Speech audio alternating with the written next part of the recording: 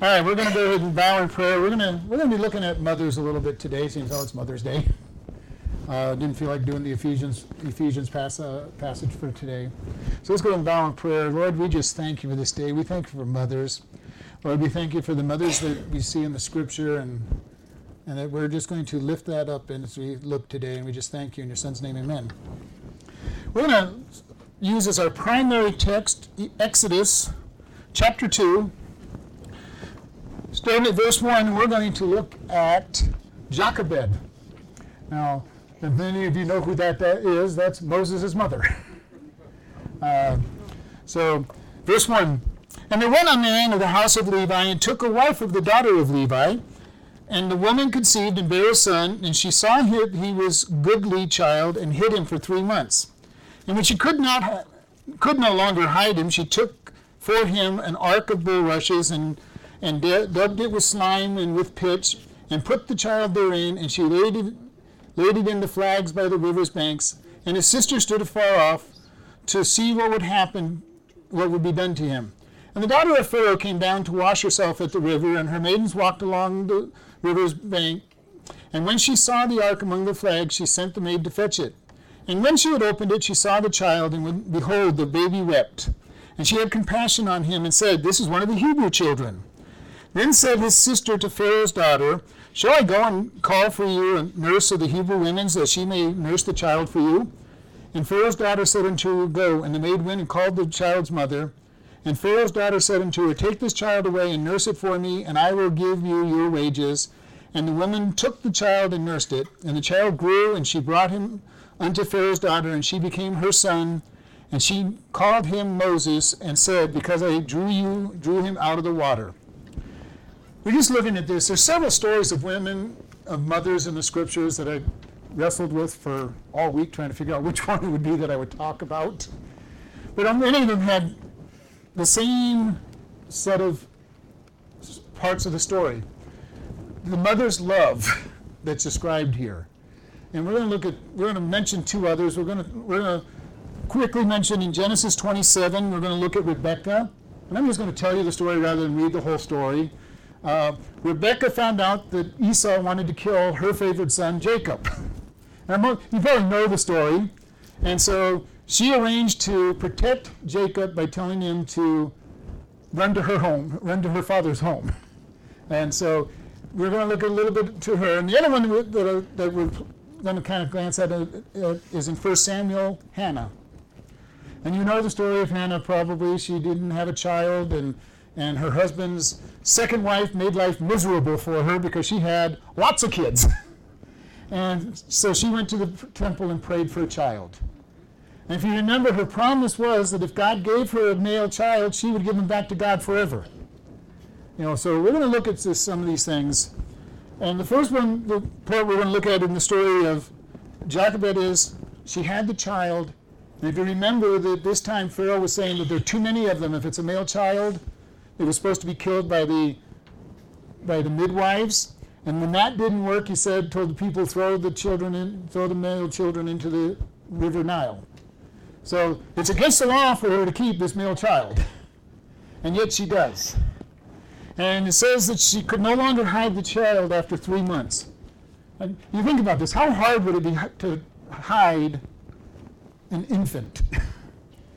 Now, yes, you can put the infant in a closet, or you hide it, but infants have this one problem.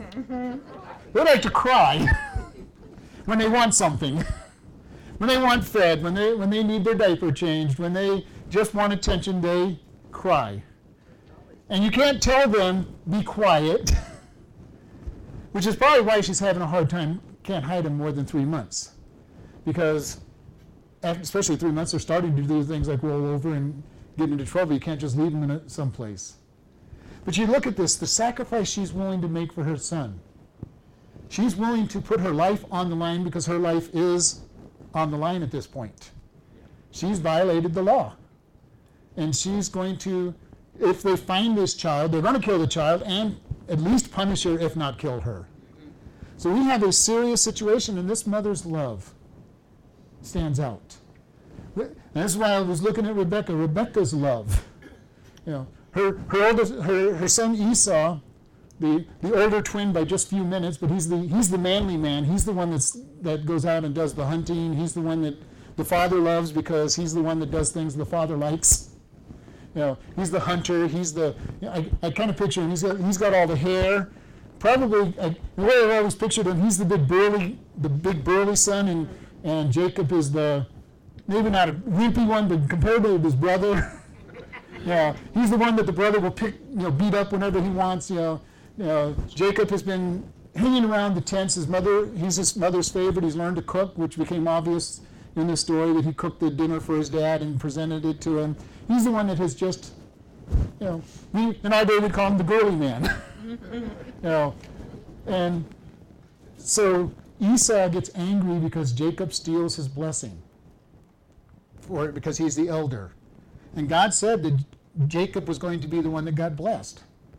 And Israel keeps trying to do everything he can to bless Esau, even though he was told Jacob was going to get the blessing. And the biggest part of the reason that Jacob is in trouble with Esau is because Rebekah had him trick his dad. So she set him up to have his brother get mad at him in the first place, and then she decides she's going to protect him.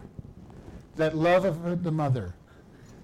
How many times, especially mothers, but sometimes dads as well, do we get in trouble trying to protect our kids from bad things happening to them? We tend to do that as parents, period, but especially moms have that heart that I can't see, they've got to have this money to pay for the food because the grandkids will go hungry, or I don't want them to go hungry. Doesn't matter we've been helping them for 5 years and they still haven't got a job. We just can't let them suffer. That's the heart of a parent, but especially the heart of a mother. And mothers make those kind of sacrifices all the time. Sometimes to the hurt of the children, but not always. But mothers, God has put a heart into mothers that is special. They will care for their children. They will want the children to call them when they're on a trip. Doesn't matter how old you are. When you finally get to your trip, call me so I know you're home, so I don't worry about you. Well, hey mom, I've been on trips for the last 50 years. I've never had any problems. But you've got to call mom to let her know you're home. Because that's just the way it is. Because they're going to worry about you. They're the ones that usually sit up when the child is sick. They're the ones that takes care of the children when they're sick. They're the ones that will skip out of work when the child needs to stay home from school for illness.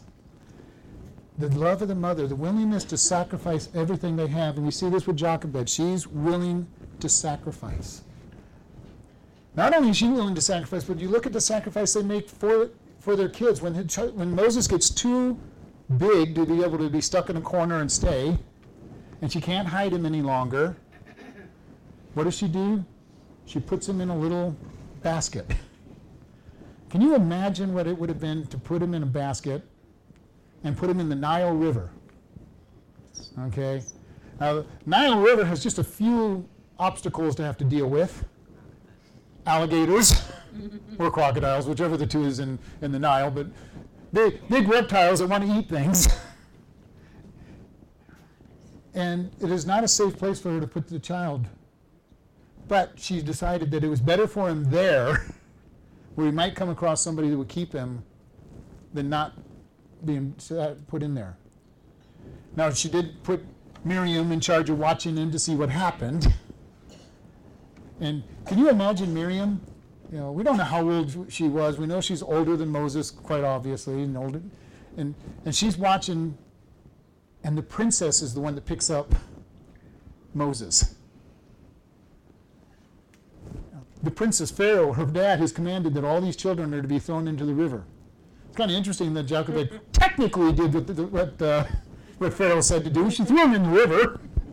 I don't think he put in there that you couldn't put him in a basket to float. She kind of was obedient, put him in the river.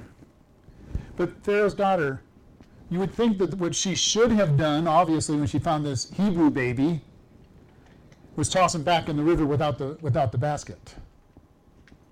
But she had a tenderness, and it said he cried when she looked in.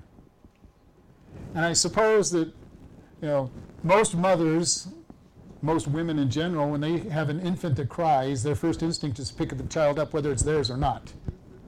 I'm a typical man. An infant is just something you look at as it messes its diaper and needs to be fed all the time.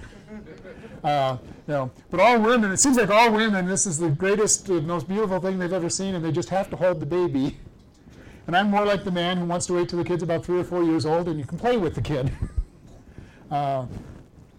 Used to drive my wife crazy when I take the 2 or 3 year old and throw them up in the air and catch them. You can't do that with an infant. You got to get big enough that if you do miss them, they don't get hurt. Oh no. No, you don't miss them. You don't miss them, obviously. But I also used to wrestle with my kids. 4 kids wrestling with me, and I'd make a stack of kids, a tower of kids. But we look at this, her sacrifice, and actually even the sacrifice of the princess who picked him up. Her disobedience to her father was kind of interesting as well. Because, like I said, her instinct should have been just throw this child back in the river. And without the basket this time. And yet she kept him. We look at Hannah in her story. She prays for a boy child, gets him, and keeps him until he's weaned. Now, one thing you want to remember back then, in our day we tried to wean our children from the breastfeeding quickly. If you're still breastfeeding 2-3 years into in our day and age, that's considered odd. In their day, it wasn't. You kept that child, you weaned them, you didn't wean them until they were 5 years old, some cases even older. Okay, these children were breastfed for a long time. But it had that intimacy. Mom was home. Mom didn't have to get out and work. She kept Samuel. But the other thing she did during this time that she kept Samuel? She taught him. She taught him about God. How many mothers are the primary ones to teach their children about God? Now, the sad thing is the Bible commands the men, the fathers, to raise up their children. And it used to be a lot easier when you were at home. You were on the farm, you could teach your children all the time. But it's been abdicated in our day and age to the women for the most part. We see it even in churches. One of the things that really saddens me in most churches, especially big churches that it shouldn't be this way, is how many times it's all women teaching the kids. All the way up to, sometimes you won't see a man teacher in the Sunday school until almost junior high or high school if you're lucky. And it's sad because that's telling all those boys that grow up that men don't serve God. And while I'm on that, men, we need to do better. We need to do better raising our grandkids, our children, the children that come to church. They need to be taught. And especially the boys, need to see men teaching them.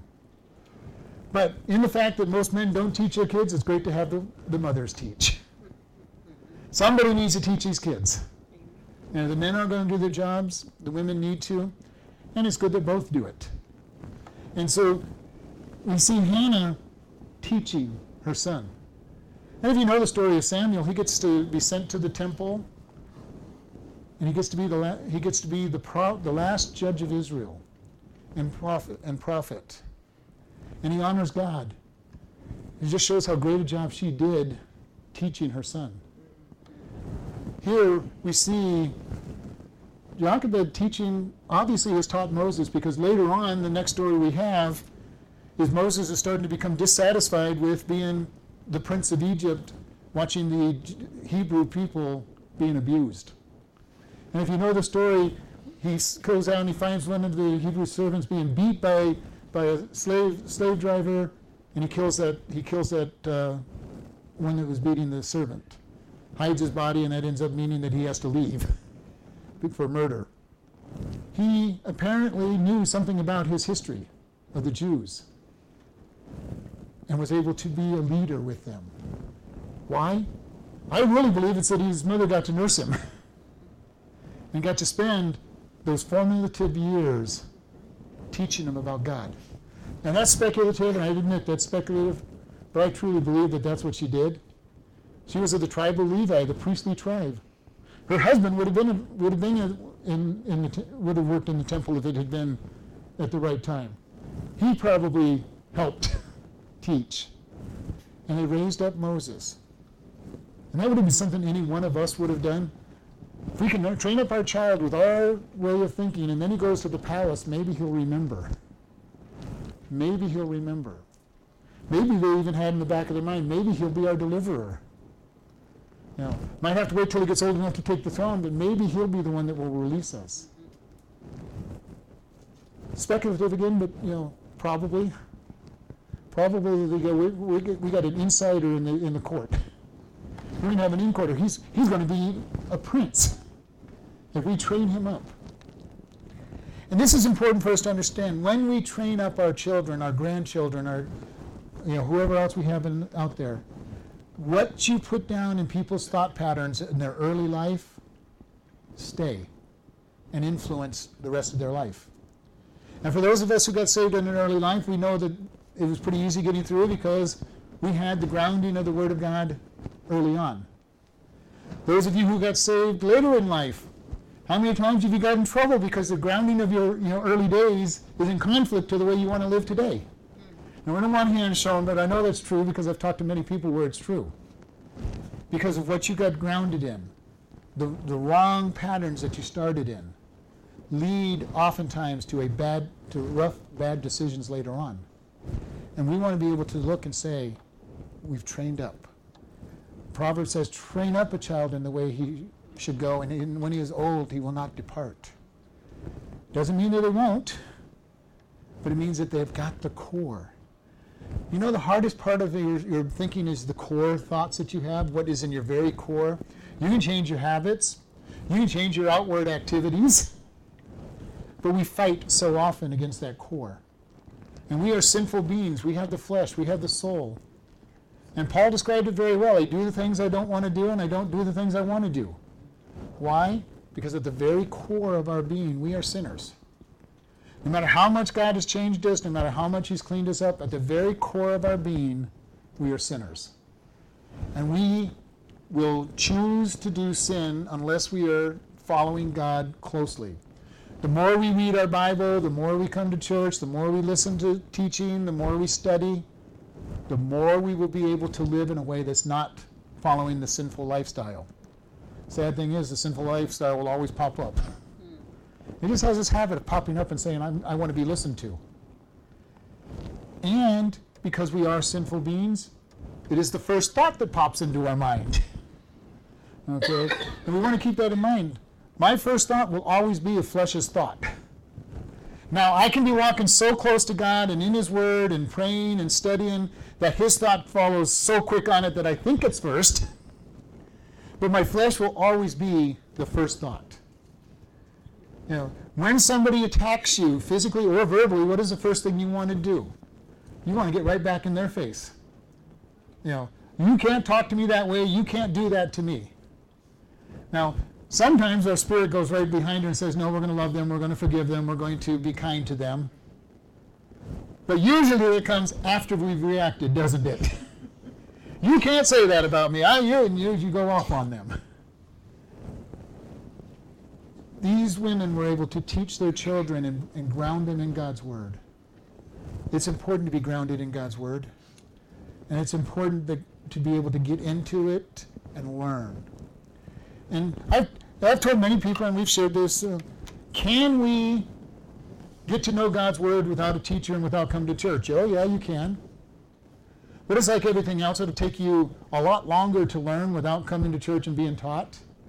It's like trying to do a car repair, and all you've had is a video that you've watched. Can you get it done? Yes. Is it going to be done as quickly as if somebody had shown you the shortcuts that they've learned? No. Probably the same in sewing or knitting or crocheting. You can learn from a book, but isn't it easier to learn from somebody else? We want to be able to say, how do we plant seeds? How do we set people in the right direction? The sad thing I deal with is when I talk with people, they go, well, I didn't do this according to the Bible. Now I need biblical direction on how to fix the problem. And then it's like, you so much want to say, well, go back and change what you did in the first place. Do it right. Because to try to apply the Bible's answer when you've already done it wrong is hard. You can just tell them what they need to do going forward.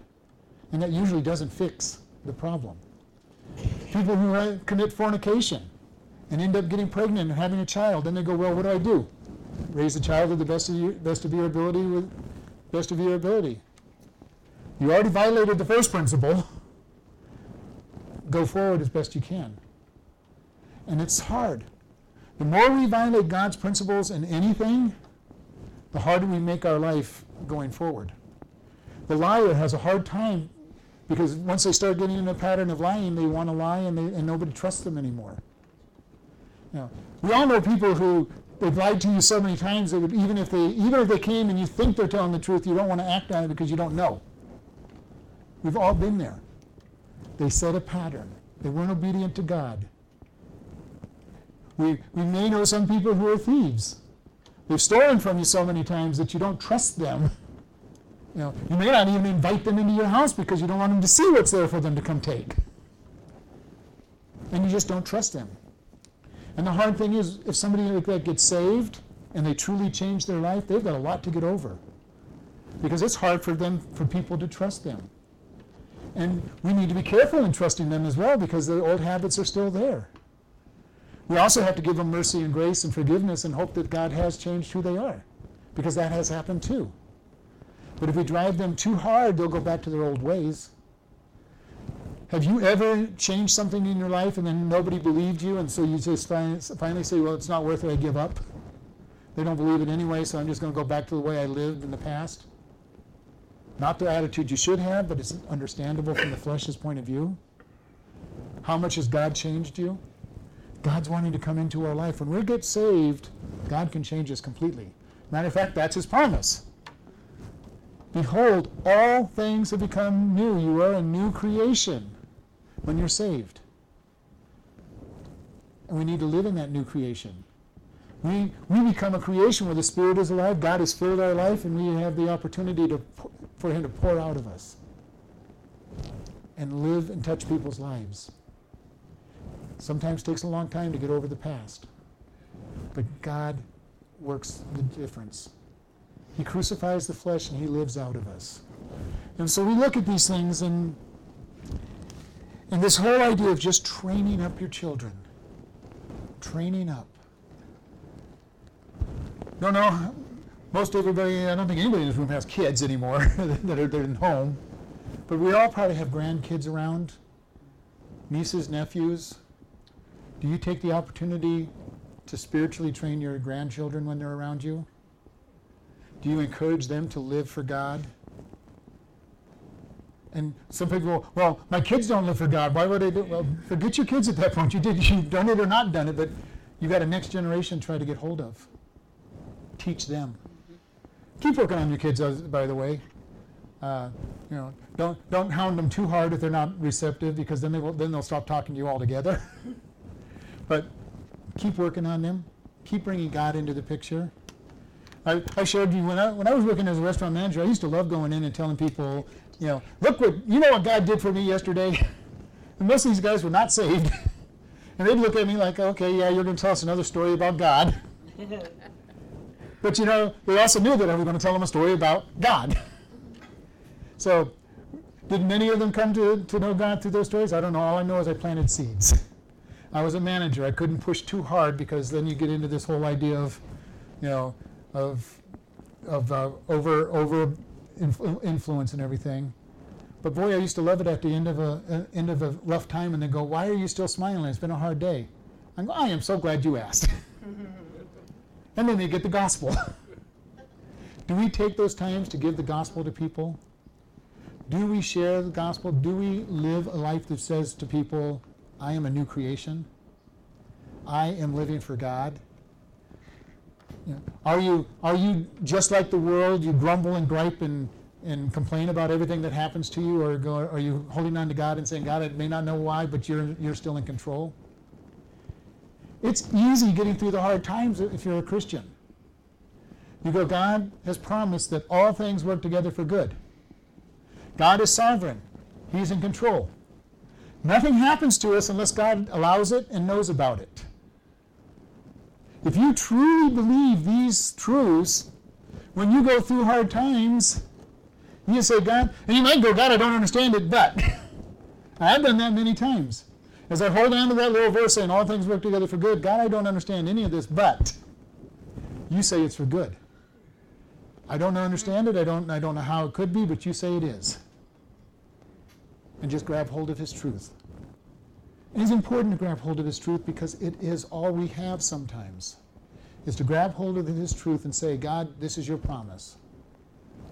God, you have promised us heaven. You have promised us rewards in heaven.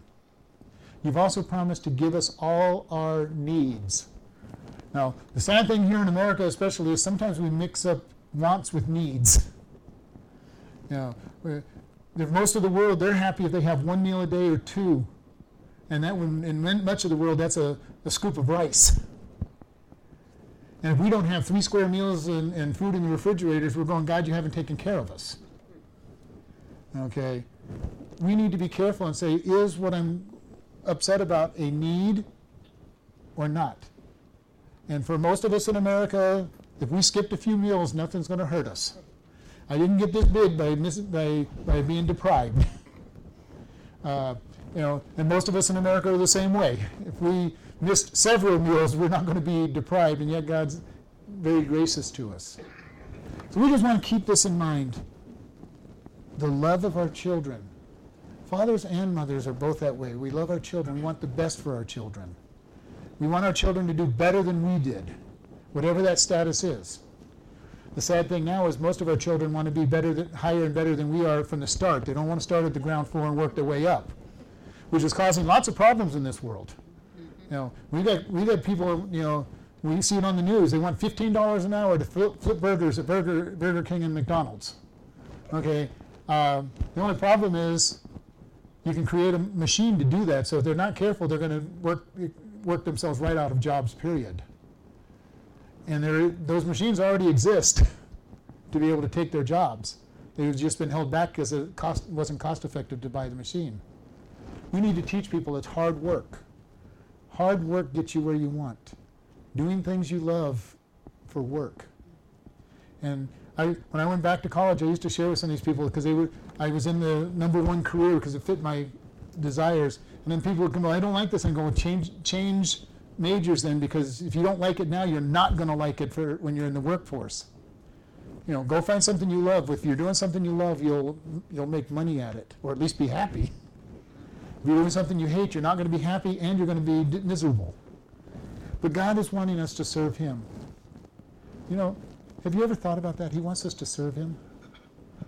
The servant does what the master desires. God has given us a whole book full of what he wants us to do. All we have to do is live according to it. And so my challenge for us is, let's be servants.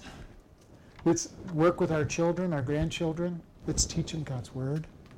Because if the church doesn't get active and busy changing their thoughts in life, it's lost. Mm-hmm. They're lost. And we need to, as parents, get out and reach our kids. Let's close in prayer. Lord, we thank you for this day. We thank you for the opportunity we have just to celebrate mothers today, Lord, but also parenthood. That you will honor our desires to go forward with you, that you will keep us and work with us.